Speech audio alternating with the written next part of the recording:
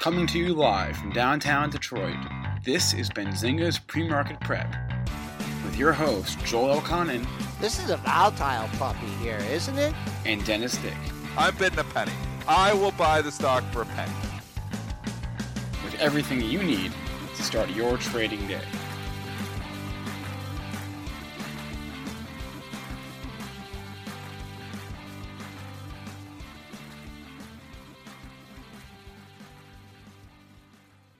Good morning, everybody. Welcome to this Wednesday pre-market prep. Spencer Israel, Joel Elconin, Dennis Dick. Well, that was an interesting reversal of trend yesterday. What had been hot was not, and what was not hot got hot again. Tech staged a comeback.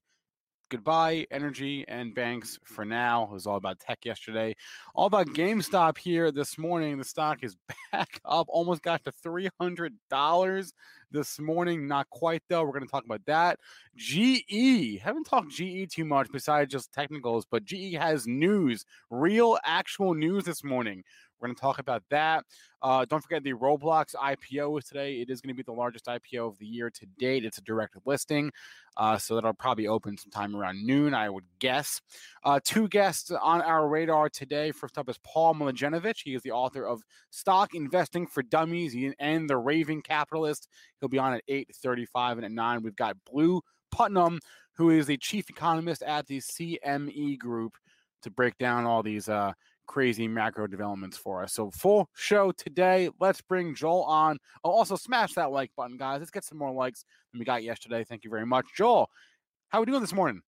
We're basically flat. Nice range overnight. We're up just a buck at 74.25. This is the last day where March will be your front month contract. So expect some choppy waters today. Pre-market high, don't have anything up there at 83.25. Pre-market low, a little bit of significance there. The pre-market low is 56.25. Tuesday's interday low, folks. That's from 9:30 to 4:15. That was 55.25. So that's an interesting level. Crude, that's up 60 cents at 64.61. Gold in the red, but still above 1,700. That's down 640 at 17.10.50. Silver loses 26 bucks. That's down 34 cents at 25.84. And Bitcoin working its way through the 55 handle, $55,735. That's up $1,000, just about $1,000, and that is the futures. Triple D. I don't know where we want to start here. I will say that this GE news is pretty interesting. Reverse split? Yeah. Well, they're doing a deal too, right? Give us all the news here, Mr. Israel. Right, so it's a spinoff. AerCap, ticker AER, is going to acquire GE Capital Aviation Services.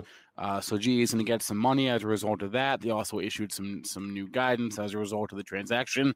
And they also said that the board recommends, this was not official, but the board recommends a 1-for-8 reverse stock split, which I can't remember the last time a company did a reverse split and they weren't in like a trouble death spiral, right? Yeah, because once they go under a buck, the exchanges start to obviously want to delist you when you're under $1. Yeah. So that's why they do the reverse splits, to get back in compliance there. So this is just doing a reverse split because they want their stock price higher. They want a higher stock price.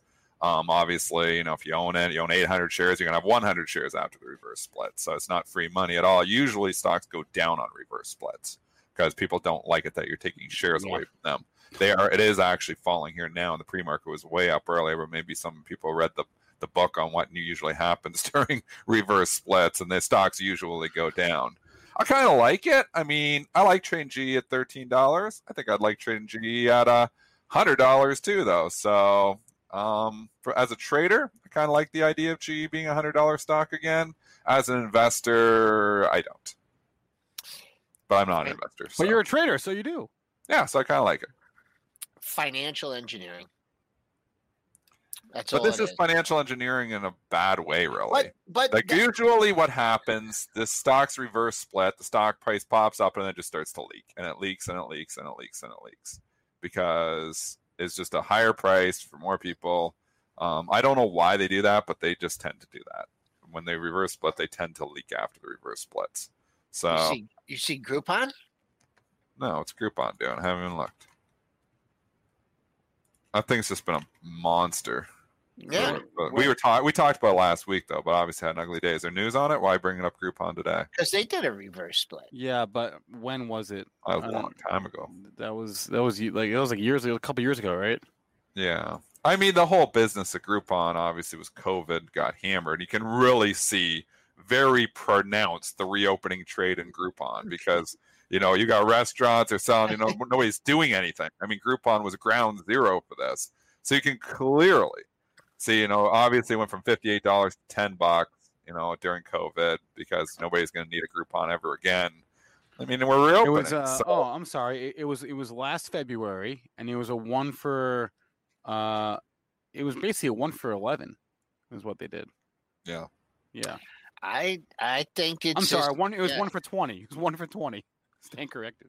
Never thought GE would stoop to that level, but they are. They want $100 stock. They want it to move. They'll have it for a day maybe, and then it'll start to leak. So, as an investor, I would not be buying it on this news.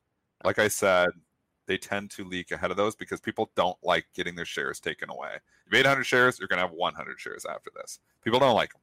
They like regular splits where they're getting more shares. They hate reverse splits because they're losing shares. So it's, theoretically it's supposed to go up as much as the reverse split. They never seem to go up as much either. So, I mean, from a shareholder perspective, I wouldn't want to own GE for a reverse split. If you're jumping in saying, oh yeah, reverse split, cool. Not cool. At least, textbook. And from a trading 21 years experience, it's not cool. So whoever's buying this stuff, like, where did it get to this morning? Was it 1450 or something? Got over 1450, yeah. Where did we get? Show the chart. I don't like looking at my mugshot all day. What's the chart look like? I don't know. Spencer took it away. What do you mean you don't know? Who's got the charts?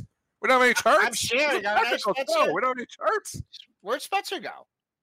Spencer? I don't know. I'm here. I'm just fixing your audio on all this here. So I'm here, but I'm not here. We got the charts. 1450 this morning. Somebody didn't read the textbook on reverse splits. They were reading it now, and they're like, oh, this doesn't go up on this? No, they don't usually go up on reverse splits. So rightfully punished whoever bought it up over 14 this morning. Stock coming in.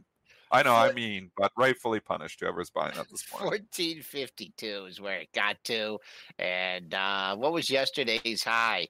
1442. So if you were using yesterday's high, there's probably like a boatload of stock at 1450 since it hasn't been there since early 2018. We'll see. I mean, we're bearing down on a pair of lows from 1380. That's my level of the day. GE. Yesterday's low 83 to 2-day low 81. If not, look out below major support at the $13 area. I don't have anything else. Do we have a close in between there? No. 1360 was your close on, what's today, Wednesday? It's an important day for it. How does the market, and again, remember one thing, this is an official announcement. So if you see the stock get hammered, maybe the board will have a second thought. So you could see the stock go weakness, and they'll be like, maybe we won't do that. This is, something, it's like they could be feeling it out there too. So seeing what the market's taste for it is by saying board recommends as opposed to, oh yeah, we're doing a reverse split. So it's actually not official yet. It's right. But what is official, Joel? Or did you have another thought on G before I take it away? Take it away. What is official is GameStop is just a monster stock. We liked it 3 days ago at 140. I'm like, it was setting up well. You could see it didn't want to go down. It felt like it wanted to go up. I'm actually kicking myself. I couldn't stomach buying it because it was just, it's silly town. And you just don't know, it doesn't make any sense. But at the same time, the technicals, if you could just ignore all the fundamentals, which the market is completely doing, the technicals were setting up really well. And we've we've doubled in 3 days since we liked it on this show 3 days ago. So congratulations to whoever bought. I know there was a couple followers that bought it that day. $281 here now. This is incredible. Where this ride ends, nobody will know. I mean, I've never really seen the bag holders get bailed out again and again and again, but they appear to be the case. Could this hit a new all-time high? It is possible. It can do anything. It could pull the rug out from under. It is now in the middle of nowhere officially. I would say 300 is a big psychological level. Couldn't get through there this morning. Does it get through there today, intraday? The stock can go anywhere it wants because it's completely disconnected from fundamentals. The efficient market hypothesis, you can throw that and fire it into the sun because it is officially wrong. I buried it last time GameStop was going up. I'm burying it officially. The efficient market hypothesis, it says stocks are always pricing in all fundamental and information that's out there. It's nonsense. It's complete nonsense. It always was, but this is proving that it's complete nonsense. So this can go wherever it wants. Fundamentals are meaningless. I mean, if we're buying and paying $1 million or $2 million for digital art, why not pay whatever the hell we're paying for GameStop? I mean, this is just loony. Everything is just crazy. Oh yeah, I'll buy a video of an NBA player doing a slam dunk and I'll pay a ridiculous amount, or I'll buy Dorsey's original first Twitter because somebody else might buy more. Somebody else might pay more. This is what bubbles are built on. They're built on stupidity. And this is, more stupidity as well. But I'm not going to argue with it. I'm not going to short it. This can go anywhere it wants, anywhere. But you know what I think Joel's going to say now is at least GME has some price memory here, right? It's been here before. We have technicals. Yeah, we have technicals. That's why I liked it. That's why we both liked it. Yeah, we both liked it on the show 2 days ago. $140. When was Kenny on? Kenny on was on last Thursday, right? Did Kenny like it? Yeah. It was me and Kenny we were on opposite sides, and it was last Thursday. He was on the afternoon show. Yeah, it was Thursday. And what I was looking at was higher lows. Yeah. I mean, that look good. I mean, it's like simple technical analysis. And you're on a streak here. 1, 2, 3, 4, 5, 6, 7 higher lows in a row. What do you need? You don't need to get kicked aside the head. It looked like we're going to have another higher low today. If you're shorting this and coming in saying it's stupid, it's crazy move, man, because, you're right. It's dumb. But this is the poster child for market can stay irrational much longer than you can stay solvent. Just ask Melvin Capital. So, I mean, this is literally the poster child for that saying. So it can do whatever. Do we have anybody? I know we had some people that bought it and didn't get out of it. And I know they were. I would get out if I was in it just because it's GameStop. And, eventually it ends in tears. But, I mean, I thought it was already over. A few weeks ago, and then obviously we got the next kickstart. And then we're like, well, it's going to go again. So I don't know. Does it kickstart all the short squeeze stocks again? Probably. That's what people are asking. It's worth noting that AMC also reports tonight. So there's going to be some fundamental news out. Not that matters. Tonight they reported. How can it be a good report? No one's going to movies. I don't understand. And I'm kicking myself because Express reported here this morning, and we can take this over. But I actually thought this. I was like, they'll just find a reason to buy Express because GameStop's going. They will care nothing about the report. They'll rip Express higher just because it's the short squeeze. It's one of those like 5 big names that they've been running, and it's up here this morning. I was like, why did I not buy that ahead of the report? I just got the guts, buy it ahead of the report because they're probably going to find a reason to rip it, and they do. It's up 25%. What were the numbers? They don't matter, but what were the numbers? No, they lost 66 cents per share last quarter. This is EXPR. Yeah. That was 20 cents better than the estimate. So whoop-de-doo. Sales burning cash like crazy. Companies in shambles, but doesn't matter. Yeah, their sales. They beat their sales estimate by $6 million. So. Good. 430 versus 424 million. But again, mall-based retail, that whole group, Express, A&F, AEO, right? All those mall-based retailers that kind of move together. You can't get short any of these stocks that they've been talking about on Reddit. If you're short these stocks on Reddit, you're asking for a lot of trouble because these things can just go. Is it Reddit driving it? I think Reddit just keeps the party, like the fire going, like they throw a log on the fire every once in a while. This is hedge fund action. This is just, squeezing. This is just doing other things. This is, being driven by major players. This isn't being driven by just retail. This is being driven by a lot of other major players as well. So we've been talking about that. But, Reddit keeps the fire going. And the hedge funds are like, yeah, we'll party, man. We'll buy this thing up and squeeze a few people, make this, make the markets go nuts. We'll do it. So, It will. so Boy, yeah, so you know the list: GameStop and AMC and Express and Bed Bath and Beyond was part of it before. I don't know if Oh, they're going to get wow. started again. They came off a little bit there, but it could get started again. I mean, there's a list of like 30 or 40 of them. That short squeeze site, what was the name of the site you could go to? highshortinterest.com. Yeah, highshortinterest.com. That's the one. Yeah, they're all there. That's the names that Reddit was all picking on when, the GameStop party. So, those are the names. I would not want to be short any of those names. GameStop came halfway back. It's actually, I just figured the exact number because my 261 is halfway from that 483 high down to that 3850 low. And my numbers, like I said, my numbers are off a little bit, but 261. There you go. 50% retracement. Joel's finding the fib for you. Yeah, there it is. Cost another one too. KOSS, I forgot about. Yeah, that one got crazy just like a week and a half ago. And now it's going to get crazy here again.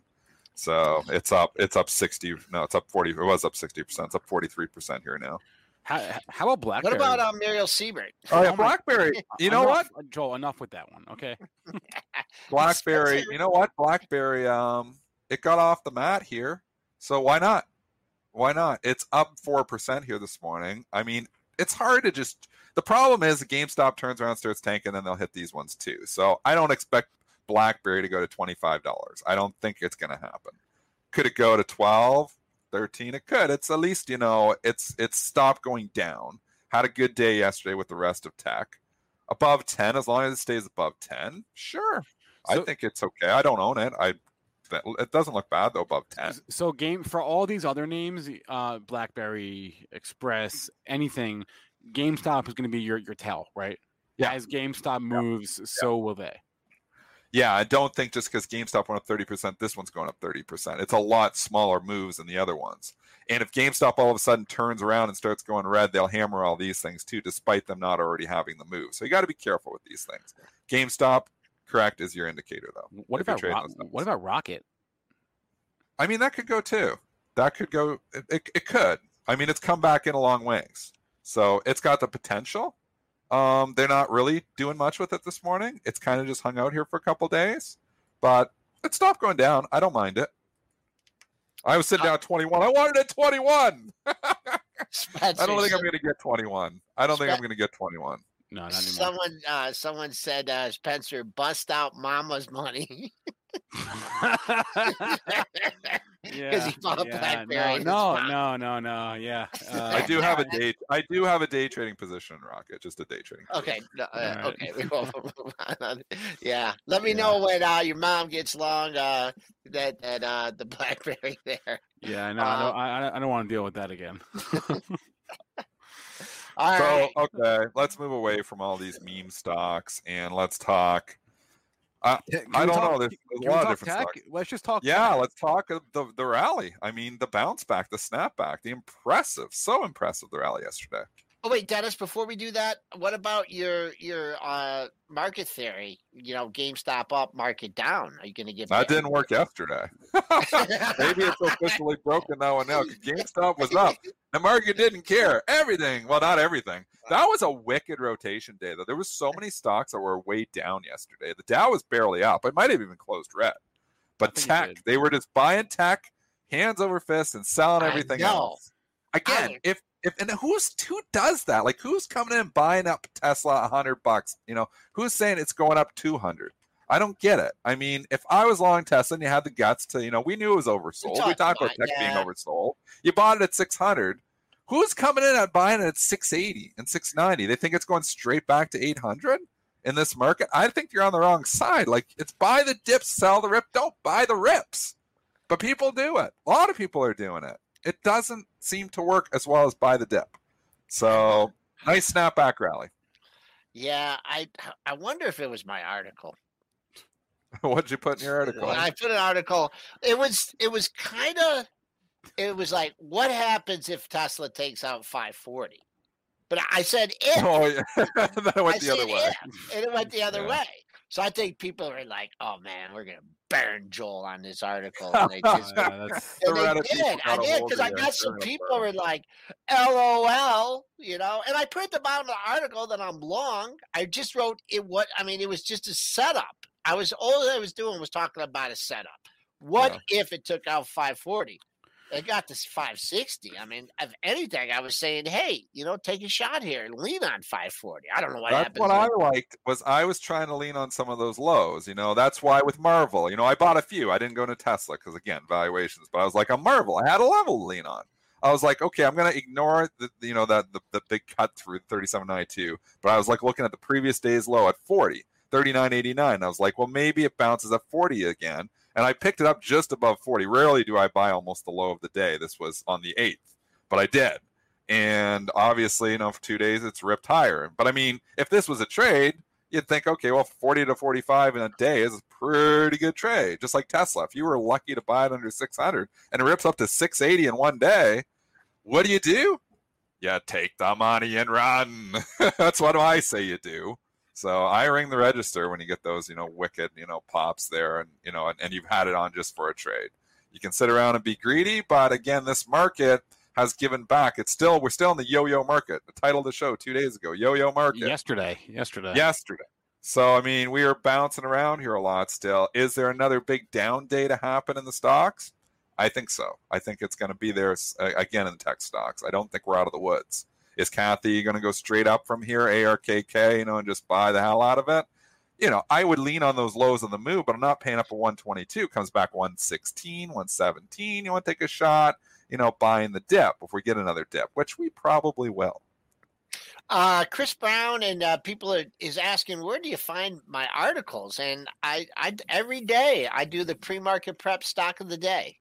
And you can go to benzinga.com. I'll just put a link. You can find all Joel's articles. How about that? Yeah, that's good. Special. Yeah, every day. Sometimes it's something we talk.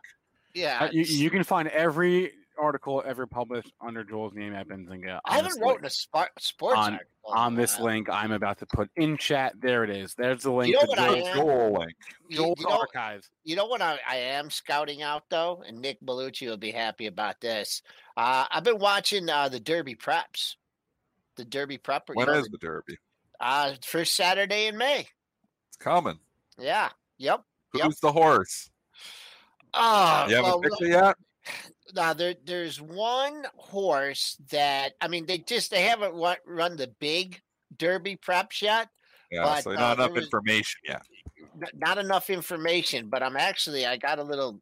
I've been watching them on the weekends, and I think there's a horse that won the Gotham. It's not a big stake. I think it's Grant Honor or something like that. He came from way behind, but we're gonna have to watch more of the Derby preps. There hasn't been the Florida Derby. There hasn't been the big ones yet. But it wasn't the Gotham. I can't remember what race it was. It was Race of Florida, and this horse, Grant Honor, I think is the name of it. That's my early favorite. But hey, we still got over a month away. Back to the markets. Yeah. Dennis, 8:30 Feb CPI. Everyone's worried about inflation. I got to go wide. What do you think? You probably got to be careful on this and economic numbers. They haven't mattered for a long time, but they are starting to matter here now because you're right. People are looking at rates, people are looking at inflation, and they're looking for leads. We hadn't been looking at the bond market forever, and then the bonds, obviously became the leader here. All of a sudden, people decide to start looking at it. TLT had been going down for a month, and nobody paid any attention whatsoever. But all of a sudden, it has a bigger down day, and everybody's like, "Up rates!" So, anyways, that's the way this market does. It doesn't notice things until somebody points it out for them on CNBC. It's literally the dumbest market ever. But okay, let's continue. You got to get that one. I'm getting that one. That was what good. was that, Dennis? I don't think you can. I don't think you can repeat that noise that you. What is Bitcoin's story? They're all talking riot. Bitcoin did not sell off with the tech wreck, though. You would think like Bitcoin would get hit with all the Momo stuff, and it really didn't. And now we're starting to get. What's the all-time high in Bitcoin? We're not far. We're not far. On the futures, yeah. Whatever. I don't know because it's quoted on like a bazillion places. But what's the roundabout all-time high? We're not far. 50, 58. What's this high right here? I thought it was in the 59? 57. We never hit 60 then. 58, 470 on the 22nd. 58. Okay. And where are we at? 56 this morning? We're right there. Yeah. So, yeah, because people talking the riots and the Mara, I mean, they've been hammered with Momo, but the nice snapback rallies here in all these the last couple of days. I'd be a seller into this on these plays, but, I mean, good on you if you guys are buying the I mean, it's just... Bitcoin's holding up well. What about the laggard of it's been BTBT? It really got hit hard. Like, I mean, from 30 to like 11 in a week and a half. And now it's all of a sudden, back up at 17. So it's kind of bounced. But, you want the list of them. There's Riot, there's Mara, there's BTBT. There's some smaller plays in there too, which, I can't even remember them all here now. Ooh, look at that. There's an interesting level. Let's see if it... For MSTR is the big one too, right? Oh, like is that come back? MicroStrategy, yeah, that really bounces around. That thing ripped to 1,300 and then it got cut, by 60%. Now it's showing some life here again too. So, let's see here. We're trading. Wow, we're trading up here. I see 56. Look at all these highs around 50. I keep an eye on 57 today. That looks like a big level. If it blows through there, things open up. I see a couple highs. Let's see how high it got in the pre-market. Boom. Jeremy gave me some levels to keep an eye on in Bitcoin. Try and buy it on a pullback, but man, if it takes out that 60,000, that's the big level. Can it take out the 58 and make new highs, or does it stall out there? That's the question to be answered here. Important question. Full disclosure: I'm still long Bitcoin. Yep, GBTC. You got GBTC?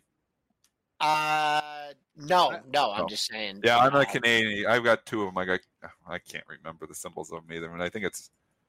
I got two of them. I got the ETF one, and then I also have the other one too. So I have two. I read there was an interesting piece yesterday from Dave Nadig, who is the head of what is he? He's like the CIO, director of research at ETF Trends. Wrote a whole thing about GBTC and basically how it's the ultimate diamond hands play because GBTC can literally never sell their Bitcoin, like it's trapped in GBTC. It was a very interesting piece. Trapped? He ran into this whole thing basically just like the way the nature of the structure of the trust. They basically they can't sell it. I'm going to do a bad job of explaining it. So rather than me explaining, I'd love to hear the reason. I didn't know they can't sell it. I'm just going to put the link to this article in chat. I'm going to read that, and y'all can see what very interesting, interesting rabbit hole. You can call it a rabbit hole. Interesting rabbit hole into the inner workings of GBTC. This is from Dave Nadig, who is a great follow on ETF Twitter. It is 8:29. Yeah, let's see what happens here. Wide. Go wide. Go wide. All right, whatever. Should I just hold the orders in there and get picked off? Sold. It goes one way or the other. Yeah. As the algos pick you off, you're sitting there, with a 5 points looking, and the speeds rip 20 on you. And you're like, ow. This is called getting picked off. Adverse selection risk. Here we go, 8:30. I'm ready to cancel all the orders. Pop. We went wide. We're 35 cents wide on SPY. 40 cents wide on SPY. Okay, we're trying. Where's the number? All right, yeah, it's good enough for me to cancel. I canceled all my orders. Didn't get picked off on anything. They're slow today. All right, next. You're the only person that can lose money and laugh. I had my first losing day of the year in my break trading account. Here we go. In line, 1.7%. There. I'm sorry. I read the wrong number. Is Bob going to shut you down? Yeah, maybe. Yeah, it was a good streak I had going. Streak ended yesterday. I couldn't dig out of the hole that I got buried in off the hop. Buried in basically in the overnight. My overnights just were killing me. I had some bad overnights. Had some value long. Thought I'd hedge it with IWM, which has typically worked not bad. Did not work yesterday whatsoever. I got banks long down 2%, IWM up 2%. I was like, wow, this did not work at all. So anyway, so actually I had been on a good run. So that's just my break trading account. Obviously my retirement account goes up and down with the market, but my main overnight day trading account, that was my first down day of the year. So it's been a good streak. It was a good run. Yeah, I'm going long. We got a nice pop here. Very nice pop. I'm glad here. I got out. I'm glad I Yeah. canceled my orders. Yeah, look at that. We made it. We made a new pre-market high. And the previous high was 83 and a quarter. We just got to 88 and a half. So they like it. Not worried about inflation. Like Pump and Powell, just not worried. CPI in line. Let's see what happens. Big number. The only number on the upside, 39.01 and a quarter. That was yesterday's high. So that's really what we have. I don't know.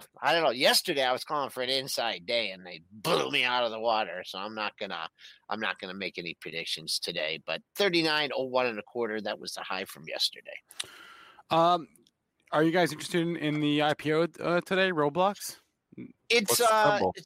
It's going to be RBLX. It's a direct listing. It's got actually the first direct listing on the Nasdaq. Nice. All the previous ones, Slack and Spotify, were on the NYSE, but this one's going to be on the Nasdaq. So we have a reference price. Our reference price is $45. Again, this is direct listing, meaning they're not raising money. They're not issuing any new shares. They're just giving their current shareholders liquidity and allowing them to sell. $45 is going to be the reference price, which is kind of the same thing, in practice as the IPO price. It's going to serve as like a guideline for the stock today. But do you guys know what Roblox does? I'm just curious. Nope. I'm gonna take a stab. It's very interesting. Sure, take a stab. Is it maybe I'm totally wrong. No, I'm totally wrong. Okay, it's basically like the best way to explain it. It's kind of like a social network for video games, and by that I mean it outsources game development, and the users on the platform, they make the content, they make the games. If you want to make Dennis Night, or I don't know, or Denny Night, or some game, Call of Dennis, you can make that on Roblox, and then people can play your game. Basically, it's a platform for you to make your own game, and then you get a cut of the revenue, and you split it with. Let's make a pre-market prep game. Pre-market prep game, exactly. A stock trading game, exactly. So you can have it like the users make their own games and then play them on the platform. And so it's all user-generated content so it's basically just a platform for users to make their own. It's very interesting. It's very, very cool technology. So with Roblox IPO today, I'm watching the handful of esports ETFs that are going to have to buy them, I'm sure. ESPO, Hero, Nerd. ESPO, Hero, and Nerd are the three. Those are the three esports ETFs. So they're going to have to buy Roblox, and watching those today. It's going to be the largest IPO of the year. Remember, they're going to IPO back in December, right around the time that Airbnb came to market, and then that thing went like bananas. So they're like, well, hold on here. Let's wait and let's see if we can get a better price. Just to give you an idea, we were talking yesterday or the day before about valuations. The valuation of Roblox in September 2018 was $2.5 billion. Today, it's $30 billion. So it went from $2.5 billion to $30 billion. We love $29.5 billion in 1 year and 5 months. So welcome to 2021, where we pay anything for growth. Yep. That's what it is. Seems like you got to be. And we buy digital art for millions of dollars because why not? There'll be somebody dumber after, I'm sure, to buy my digital art picture, or we'll buy Jack Dorsey's tweet that he didn't even spell Twitter right on. This is. I know. Did you notice that too? Yeah, he didn't even spell Twitter right. Guys, that was intentional. Come on. And either way, and this is a better analogy from Bethy. It's more of like Minecraft. It's open source. Thank you. That's a much better analogy. You got to be smart to use that thing, huh? You got to be into gaming. Is what you got to do. Nah, just me and Drake on Fortnite. That's about it. These guys are smart. Are you still kicking Drake's ass? Yeah, he won't come on anymore. He's scared of you. He won't go on the Peloton with you, and he won't play Fortnite with you anymore either. Hey, you know what are we bringing in Paul? Yeah, we finish your thought though. Oh, I just want to say, first time in a long time, I did the 6 a.m. swim. Oh, nice. Yeah, Yep. So we're feeling good. I already got a 3 hours into the day. But anyways, All right. That was off topic. Let's bring in Paul. Let's bring on Paul Mladenovich. He's the author of Stock Investing for Dummies and The Raving Capitalist, which is like my favorite nickname ever. Paul, what's been on your radar here? What have you been watching?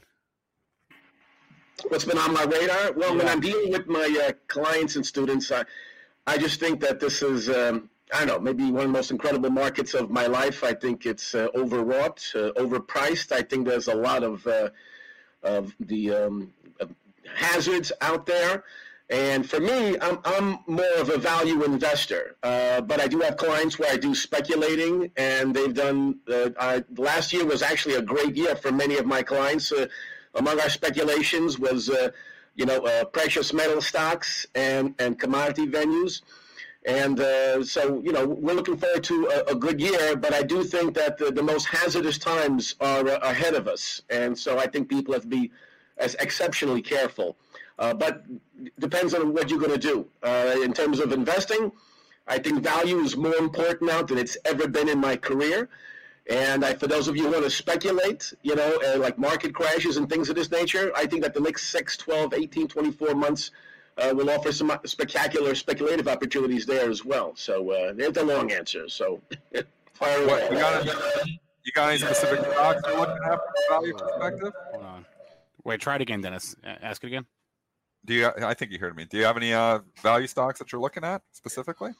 Well, a guy like me in a public venue, I always have to be careful when I'm making specific points. But I'm happy to. For some of my clients, I actually like Cisco because it has a good PE ratio. It has a good dividend. It's optionable, and it's part of the backbone of the internet. So I think it's a pretty good environment for stocks such as that. I love consumer staples, and I think that they're going to be an important part of people's long-term portfolio. So I definitely go there. I think precious metals, because I think it's going to be an inflationary environment and massive volatility coming. So I think precious metals-related investments, I think, will do well. So I think there's plenty, but they have to go by value going forward. And dividends, too. I love dividends. So you're not loading up Bitcoin? Oh no! Well, here's the thing. For a lot of my clients, obviously, Bitcoin is the newest kid on the block, and it's been overwrought. And I think that the downside is just as real as the upside. So for my clients, I tell them, go ahead. Part of the diversified approach is not just stocks and bonds, mutual funds, ETFs, gold and silver, but some Bitcoin too. I think that's fine. But for some of my clients who I'm more, circumspect about, I prefer like the blockchain stocks instead, because they're much cheaper to get involved with, and they're a great way to play it. Just like for some of my clients who ask me about Amazon, and I go, no, I'd rather go by things that would benefit from Amazon, like packaging and things of this nature, because that also pays a good dividend, and it's a much more assured way to play things versus overpriced stock like Amazon. All right. So I have a question. So Paul, you say you're a value investor, and that really hasn't worked for say for a couple of moments here and there. It really hasn't worked for quite some time. So how do you sort of navigate that, where you're all about the valuations and the PE and the price to sales and GARP, but growth has been the story for the last decade, and it was on steroids last year, the growth trade. So how do you, on the one hand, look at valuations, and on the other, not just get insane FOMO when you're watching everyone else just chase and be rewarded for it? Well, understand this about the value investing side. If you're investing in quality, most of my positions have been beating the market over the last 5-10 years. So I'm not that worried about that aspect of it. I just think that, there's a lot of people out there chasing stuff that's going to end up biting them tremendously. A part of the value part is because let's face it, a good chunk of my clients are in pre-retirement. Does it make sense for them to be in some of these positions? Well, again, I do take speculative positions. I bought call and put options that given me 500% gains, but when I say value investing, I'm talking about, for people where they're going to put 80% of their portfolio they have to be investing in the companies and looking at the fundamentals. I'm not worried about that they're not going to be doubling and tripling, in the short term, like a lot of these, glamour stocks and headline stocks, et cetera. I want them to be safe because I think that, when the next, market volatility hits and the pullbacks occur, what's going to still be standing? You're going to see, a lot of pain in the market because it's definitely overwrought, So. So Paul, so how would you position for a downturn? Let's just say hypothetically, we experienced something like we saw at the end of the dot-com bubble, where for like a couple of years there, the market just went down for a couple. It was like a long-term bear market. How would you position for that? Well, first of all, keep in mind, I as I mentioned, to my small impact, I do have bearish positions out there and inverse things, and since you mentioned the dot-com days, my among my biggest positions at the time were long-dated put options, on many of the internet stocks.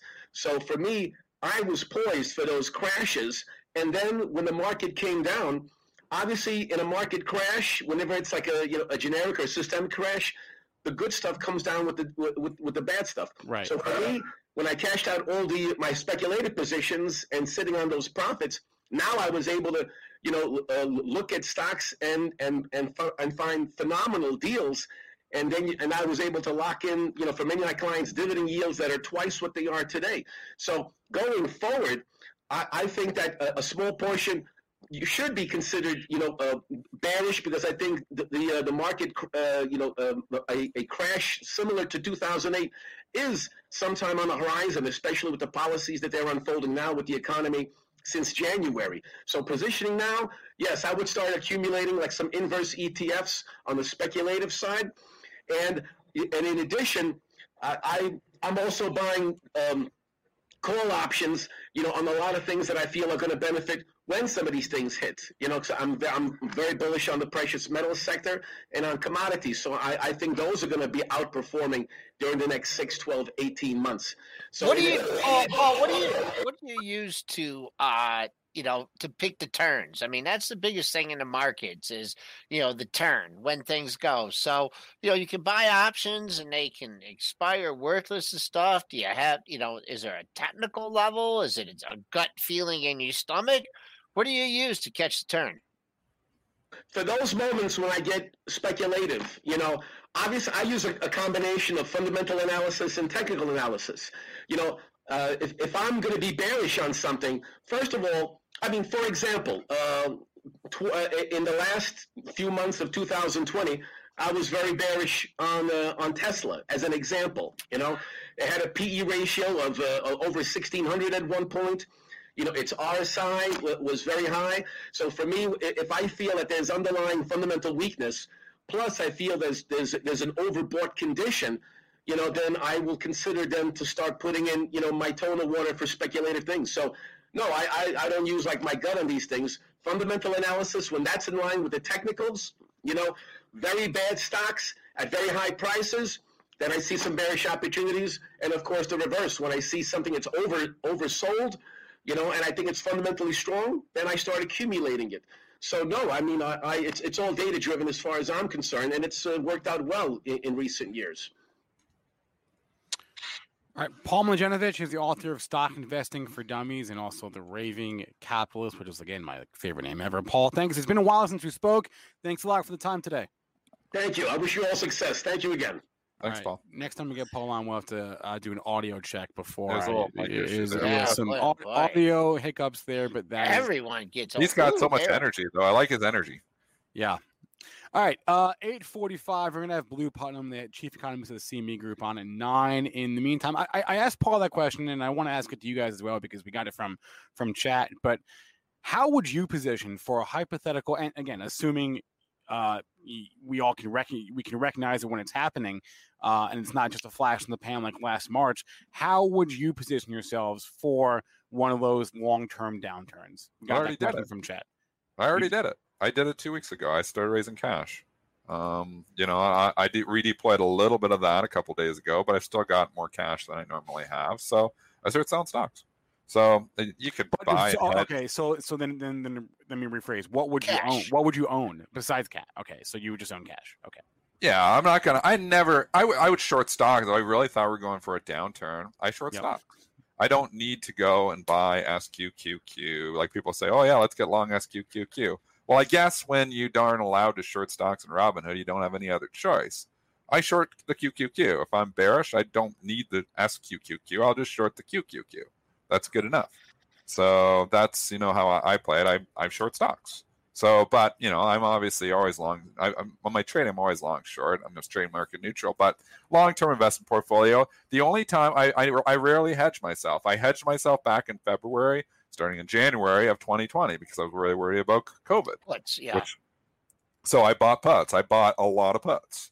And a lot of those first round puts, like I said, expired worthless. And then I reloaded because I was convinced that COVID was going to get ugly. And I was then, obviously my puts paid out for me, and it helped me to hold at least some of my portfolio. But when you get nervous, first thing you do is you raise cash.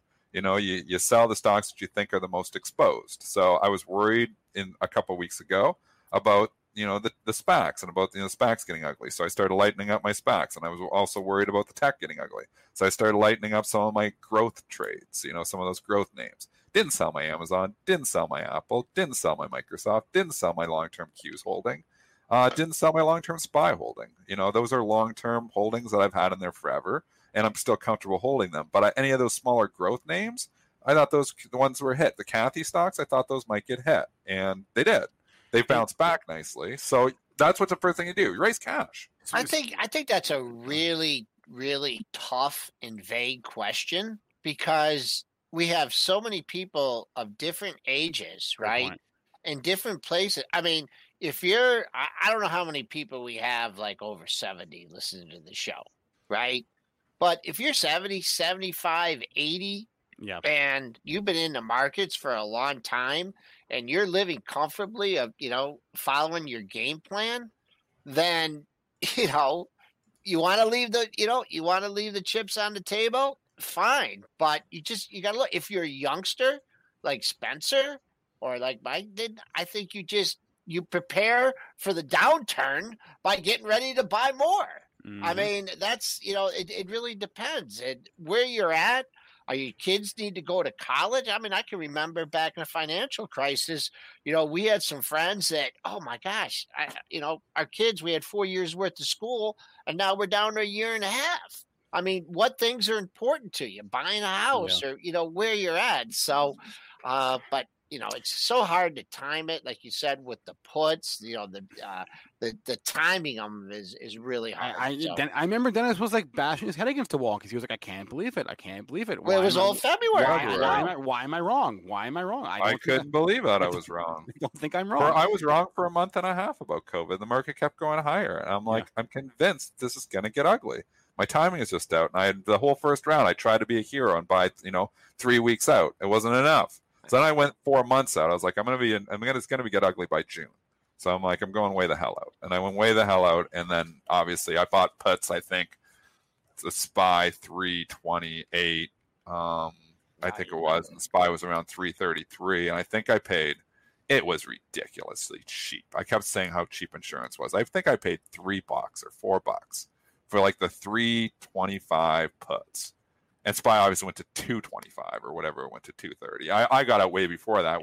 I was on the show and I was saying I was lighting up. When we got to like 270, 280, I was like, okay, we just fell 20%. I'm like, I feel like now is the time to start lifting my hedges. And then we kept going down. I was like, why did I lift my hedge? I'm like, I'm getting hammered now too.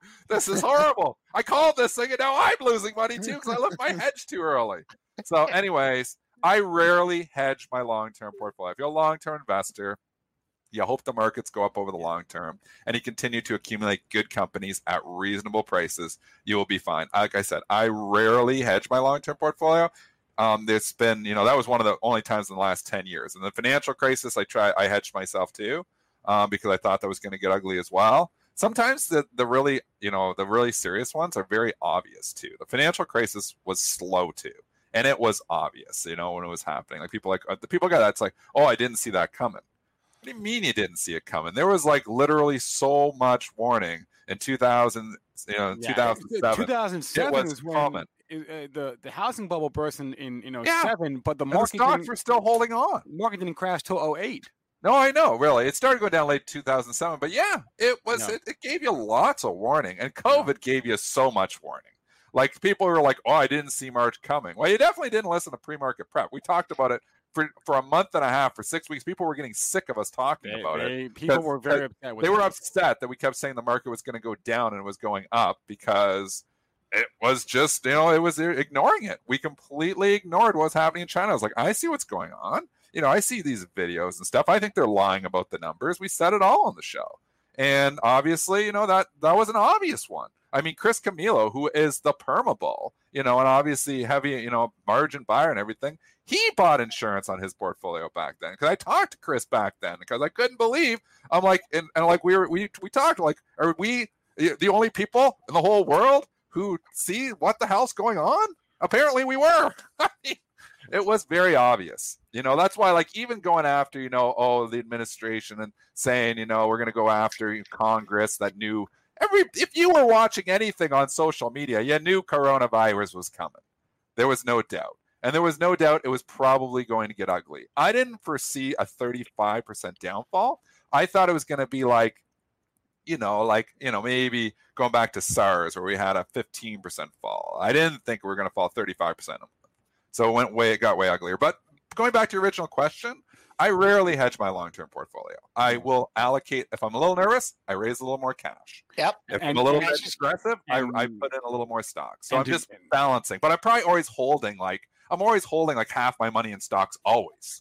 Like I'm always long in the long-term investment portfolio. So as the market goes up, if it continues to drift higher, you're going to make money that way.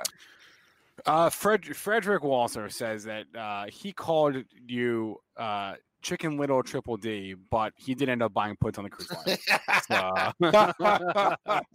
He bought puts on the cruise lines. That was a smart move.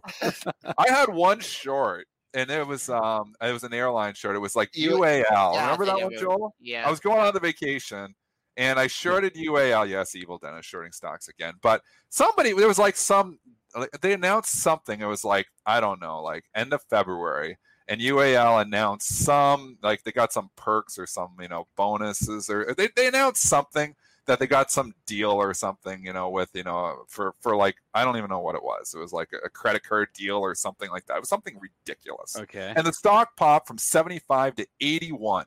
I remember that. And I was like, this is the stupidest pop I've ever seen in my entire life. And this was right before I thought Corona was going to get ugly. And I got short UAL like $81 after hours. And then I'm like, screw it. I'm going on vacation. This was a Friday night. And I was going to Jamaica, which was crazy to go to Jamaica when I thought coronavirus was coming. I wanted to bail on the trip. I was like really nervous. I wanted to bail on the trip. And anyways, I was like, I'm just going to hold this UAL short in my overnight portfolio and go to Jamaica. And I went to Jamaica and I'm watching like the markets crash. That UAL, 2 days later, I covered it like 60. Like it literally went down. It was like an overnight trade, and I covered 60. And obviously, it went down to 20. So I always get out way too soon. But, anyways, that was a nerve-wracking trip for me to go on vacation when I knew coronavirus was coming. So, it is what it is. Yep. All right, S&Ps, we're holding the majority of these gains here. We're up 15 and a quarter handles, 2 points off the high at 90.75. So a good morning here. Yeah. Do we cover GE? It's just we did talk a little GE, big news on GE. It's just holding in here at 13.75. That was the area of the two lows from yesterday. So bulls and bears are squaring off there. Did we cover earnings? Did we cover? There were no earnings. There were no earnings. I know. It's what about the SPACs? Let's talk SPACs. Okay. Because you know what? The market had a wicked rally. These SPACs are just forgotten now. There was so many SPACs that did not participate. Like really didn't even go up at all yesterday. Mm-hmm. Like you would have thought that, here's this market, that, everything's ripping higher. And there was a few, not all of them, but there was a lot of SPACs, especially the $10 ones that have come all the way down to 10. And they are just forgotten. They just are not. They don't get any love. I don't totally understand it. Like I said, I still think there's going to be some good SPACs out there, but the whole SPAC sector is absolutely hated right now. And any deal pops, I've been selling into the deal pops too, but you don't even see them announcing deals right now because it's not the environment to be announcing a hell of a lot of deals. That's not true. That's not true. There are deals announced every week. There hasn't been for the last couple of days. I haven't seen any. Like we were seeing 3-4 a day. Oh, they slowed down. It's slowed down. Maybe not every day. But... I think it's slowed down a lot. Maybe it's selective perception on my part, but I think it's slowed down quite a bit. The deal announcements here. I said like I wouldn't be announcing a deal right now. Wait till you have a better environment where they're going to reward you. Because right now you're seeing deals and the stocks are going down. The SPACs are going down on the deals. So, anyways, the SPACs have been like left in the dust here for the most part. A lot of them. Even somebody was asking about the poster child who started it all was CLI. What the hell? Like CCIV, yeah. Or CCIV. But I mean, that didn't really go up much yesterday. Yeah. I mean, look at it. You saw this rip and rally where they were buying everything tech, and this stock was up. The SPAC was up a little bit. But it didn't rip your face off rally. You would think that would rip to 30 on it, and it didn't. So is this an opportunity for a catch-up trade in the SPACs? Well, I'm throwing to you, Joel and Spencer. Yeah, is this an opportunity for a catch-up trade, or is there a reason they're not participating? You're talking to the wrong guy. I have. We gotta get SPAC attacks. Yeah, get Chris Cathy on here. Mitch, are you in the background? I think he is. The weird thing to me is like where is all this money from the SPACs coming from? You know what I mean? Like they're raising all this money from all these investors, just a stupid amount of money. Where is it all coming from? That's what I want to know. Like how much dry powder? Where does all this come from? How much dry powder could there really be out there? There is, though. People are buying digital art for $1 million. I mean, there's a lot of money just looking for a home. People are scared of inflation. They just want to buy whatever they deem an asset, not even assets in itself, whatever they think is an asset. Like, I'll buy a Twitter. I mean, if you're going to pay $2.5 million for a Dorsey to have the rights that I own the first Twitter, I don't even know what the hell you do with that. But, yeah, like this is, you want to talk about selling snake oil. I mean, this NFT stuff just seems like this is, oh yeah, we got the snake oil. We got the good stuff. We got these, we'll give you the rights to the first tweet ever. I mean, this sounds like it's going to end inevitably here. I mean, they're bidding it up. It's like $2.5 million bid or something for that tweet. It's absurd. It's if it's going to be that absurd that you're buying nothingness, I mean, Bitcoin's absurd in itself too. So, you're going to buy nothingness? Well, at least as the stocks are getting somethingness. So I can't, see really like, I'm not predicting this epic collapse in stocks. I thought we were overbought. We kind of had to pull back. I'm going to keep reallocating capital on the dips. Today we're getting another rip, but I'm going to keep reallocating capital into stocks because if they're going to just get stupid and pay, real money for a digital art clip that anybody can download for free, you can't be bearish. You can't be bearish stocks. We'll have to get Blue Putnam's thoughts on what this says about the economy here in a minute. But before you bring Blue on, someone was asking about the different color candles on the chart, and what you're seeing here with the purple and fuchsia or whatever that color is, that represents the after hours in the pre-market trading. So, and then when you look over to the right, the upper right, the green and red candles are just a regular session. So this is the pre-market prep show. We like to talk about the pre-market action, and a lot of times it's a precursor to the action that you'll see in the regular session.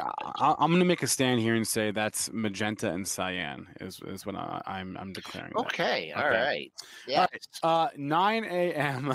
Let's bring on Blue Putnam. As I mentioned, Managing Director and Chief Economist at the CME Group. Blue, good morning. How are we doing today? Doing well, thanks. All right, Blue, I'll pose you the question that I just asked, which is what is the NFTs and all this? What does it say about the state of our economy right now? How late in the cycle are we? We're pretty early in the cycle. Pretty early in the cycle. Okay. This is not really a cycle. This is a rebound. And so when you think in cycle terms, you get really confused. the pandemic really shut down the economy, and now the vaccine is going to make it possible to be fully reopened. And that's a transition. It's cycle thinking is not appropriate here. This is a rebound, and it's pretty big, and you add stimulus to it, so forth. Okay, Blue, the main reason I asked you on here today is I wanted you to explain to me, like I'm 5, what is going on with the Fed and trying to control the yield curve and that then impacting stocks. Can you explain all that to me, like I'm 5? Oh, well, we can try. Okay. Well, the first thing, let's take it backwards. Let's talk about stocks first. Sure. Stocks are, in the terms of a fixed income person, they're long duration assets. That is, particularly tech heavy stocks. They have a duration of like 50 years. The longer the duration of what you have to expect to get your value out of it, the more interest rate sensitive you are, particularly to long-term bond yields, because you match up the maturities to the duration and so forth. So let's just remember that as we go through this, is that the growthier the stock, the more technology growth stocks, you're going to be a lot more sensitive to rising bond yields. Okay, now let's go to the Fed. Actually, before let's go to the Fed, let's go to the stimulus package. We're putting out $1.9 trillion, of which $1.2 trillion is going to be spent in this fiscal year, which ends September 30th.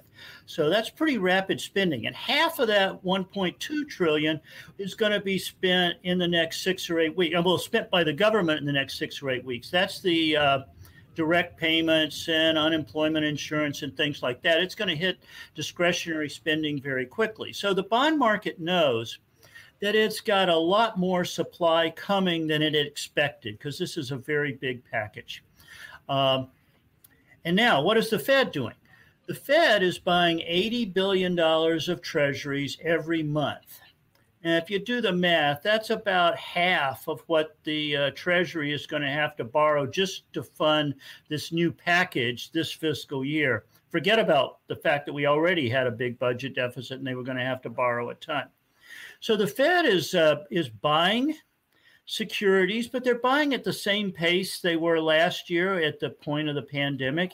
And they're not increasing their buying. So the control of the bond market has really shifted away from the Fed and to the market participants who are having to react to all of this supply that's coming. So, we have a lot more supply. There's no extra demand from the Fed. Bond yields have gone up a lot. Bond yields went up a lot. Long duration assets like bonds dropped in price. Yields rose, but so did stocks, particularly the technology heavy, growthier stocks that are more longer duration. Maybe that was a high school version. No, so explain what comes next now. Like what comes next? We saw the market not really react well to what Jerome Powell said, or I guess what he didn't say. Like, can you explain that reaction? Well, a lot of the market participants believe the saying that that don't fight the Fed, or the other way of looking at it is the Fed has your back. And they were trying to figure out what Powell was guiding about the future. And Powell's been very, very consistent. The Fed has said, look, we don't care how fast this rebound is. We don't care what kind of inflation comes out of it. We're staying at zero rates for at least another year and into, probably into the next. And by the way, we're going to keep buying $80 billion of treasuries and by the way, also $40 billion of mortgage-backed securities every month, because we'd actually like to see inflation overshoot. And, we're not even convinced a lot of inflation's coming. What we may see in the next couple of months is temporary. I'm quoting Powell here. Yeah. And so, he basically said the Fed's going to stay exactly where it is. No change. And then what that told the bond market was, wait a minute. So we market participants have to absorb all this new supply. Oh, well, maybe yields better go up a little bit. So that's what happened in late January and February. It's all anticipatory. We've priced all this in now. I mean, by the time the president signs this bill, all the effects will be done. And yet, in the last couple of days, though, yields have gone back down. Well, they a little bit within the volatility zone. You guys are way more accurate about these things than I am. All right, fair enough. Yeah, I mean, it's such a minutia point, right? It's such a short 160s. We're at 155 on the 10-year. Yeah. Okay. Fair enough. I feel in tenths, not hundreds. So I guess how afraid or not afraid are you of an inflationary environment? Because we see a lot of people always freak out. Oh my gosh, inflation! It's going to be terrible for stocks. How afraid or not afraid? And you just said what Powell said about that, and how they're not really that concerned. A, and B, they're not sure it's going to happen. How concerned or not concerned are you of inflation? I think we probably will see a little uptick in inflation over the next couple of months, but that's really related to supply chain issues, logistics, problems getting goods shipped around. It's not so much the longer term inflation that the bond market would be worried about. So I'm in Powell's camp there. Longer term, and by longer term, I mean 2024 and further out in the decade, the jury is definitely out. We have tremendous stimulus from fiscal policy, tremendous stimulus from the Fed. So that's what you'd call modern monetary theory, the fusion of fiscal and monetary policy. And a lot of people think that's going to bring some inflation. On the other hand, we are in a technology society that companies can expand production and do so by actually not even raising costs, sometimes lowering costs. Most technology companies and most companies that have harnessed technology can expand their businesses at a pretty stable cost structure. And so that suggests long-term inflation is significantly less likely. And then there's demographics. The U.S., Europe is getting older. China's getting a lot older faster. That means there'll be some pressures on the labor force. And so that does suggest some inflation coming in wages down the decade. So the jury's definitely out on long-term inflation. But look, right now, what do we got? On the 10-year, we're at 155 on the yield. Where are we on core inflation? Historical lagging 12-month lag, we're about 150. What's the premium there? There is no premium. I mean, if you're telling me the bond market's scared of inflation, I got to see the bond market pricing in much higher inflation. Now, TIPS, the 5-year Treasury inflation protected TIPS price in about 2.5% inflation, which is still in the 1 to 3% range we've been in since 1994. So, the jury's still out. I'm not convinced about the long term. Yeah, we haven't seen inflation really. I mean, kind of in my lifetime. Beyond that, like we just said, we haven't really since when? Like the 70s was the last time we had a prolonged period of inflation? Yeah, we started to see inflation in the late 60s, coming from a pretty low of 2 or 3% and creeping upwards. By 1971, the president took us off the gold dollar standard. We saw a lot of inflation in the 70s, and we peaked over 10% in 1980, 81. Yeah. And that's when, the bond yields went to 14%, the Fed funds went to 20%. I mean, it was a pretty dicey period. By the way, if you want to look at equities, now not on a daily basis, where a lot of people say equities are a good position to handle inflation, but if you look on a decade by decade basis, when we've had an inflationary decade, equities haven't been all that outstanding. Now, obviously, bonds, that's an even worse story. If you're going to get a lot of inflation, bonds have to price that in, and that's lower prices, higher yields. But, equities aren't that. We hit this is way back, but in the 60s, we hit Dow 1000. We didn't cross Dow 1000 definitively until like 1982, 83. We went and touched it like 4 or 5 times and just couldn't cross it in the 70s. So if we have a lot of inflation, then you have to be careful on equities. But by a lot, I mean over 5%. This 2-3% doesn't matter much. So if you could point to one, what signal are you watching the closest right now? What economic indicator are you most focused on? Well, I watch about 1,000 of them. But if I'm worried about inflation, I'm watching the dollar. Okay. Now go back to the 70s. The dollar was incredibly weak. The U.S. got forced off the dollar gold standard. I mean, it's very hard for a country to have a lot of inflation without also having a weak currency. It creates this, what we used to call a vicious cycle. Inflation comes up, the currency gets weak, it feeds back in. Since the late mid-'80s to now, we've had more or less a virtuous cycle of stable to strong dollar and, not much inflation. So I'm looking at I want to see a different path on the dollar. And right now, the dollar's fine. All right. Blue Putnam, Managing Director and Chief Economist at the CME Group. Blue, thanks a lot. Thank you. All right. And just to bring the conversation full circle, talking about inflation and the 70s and what we were talking about earlier, who were the biggest beneficiaries of the rip-roaring market in the 80s? It was everyone who just kept on buying and buying and buying all the way through the lost decade of the 70s.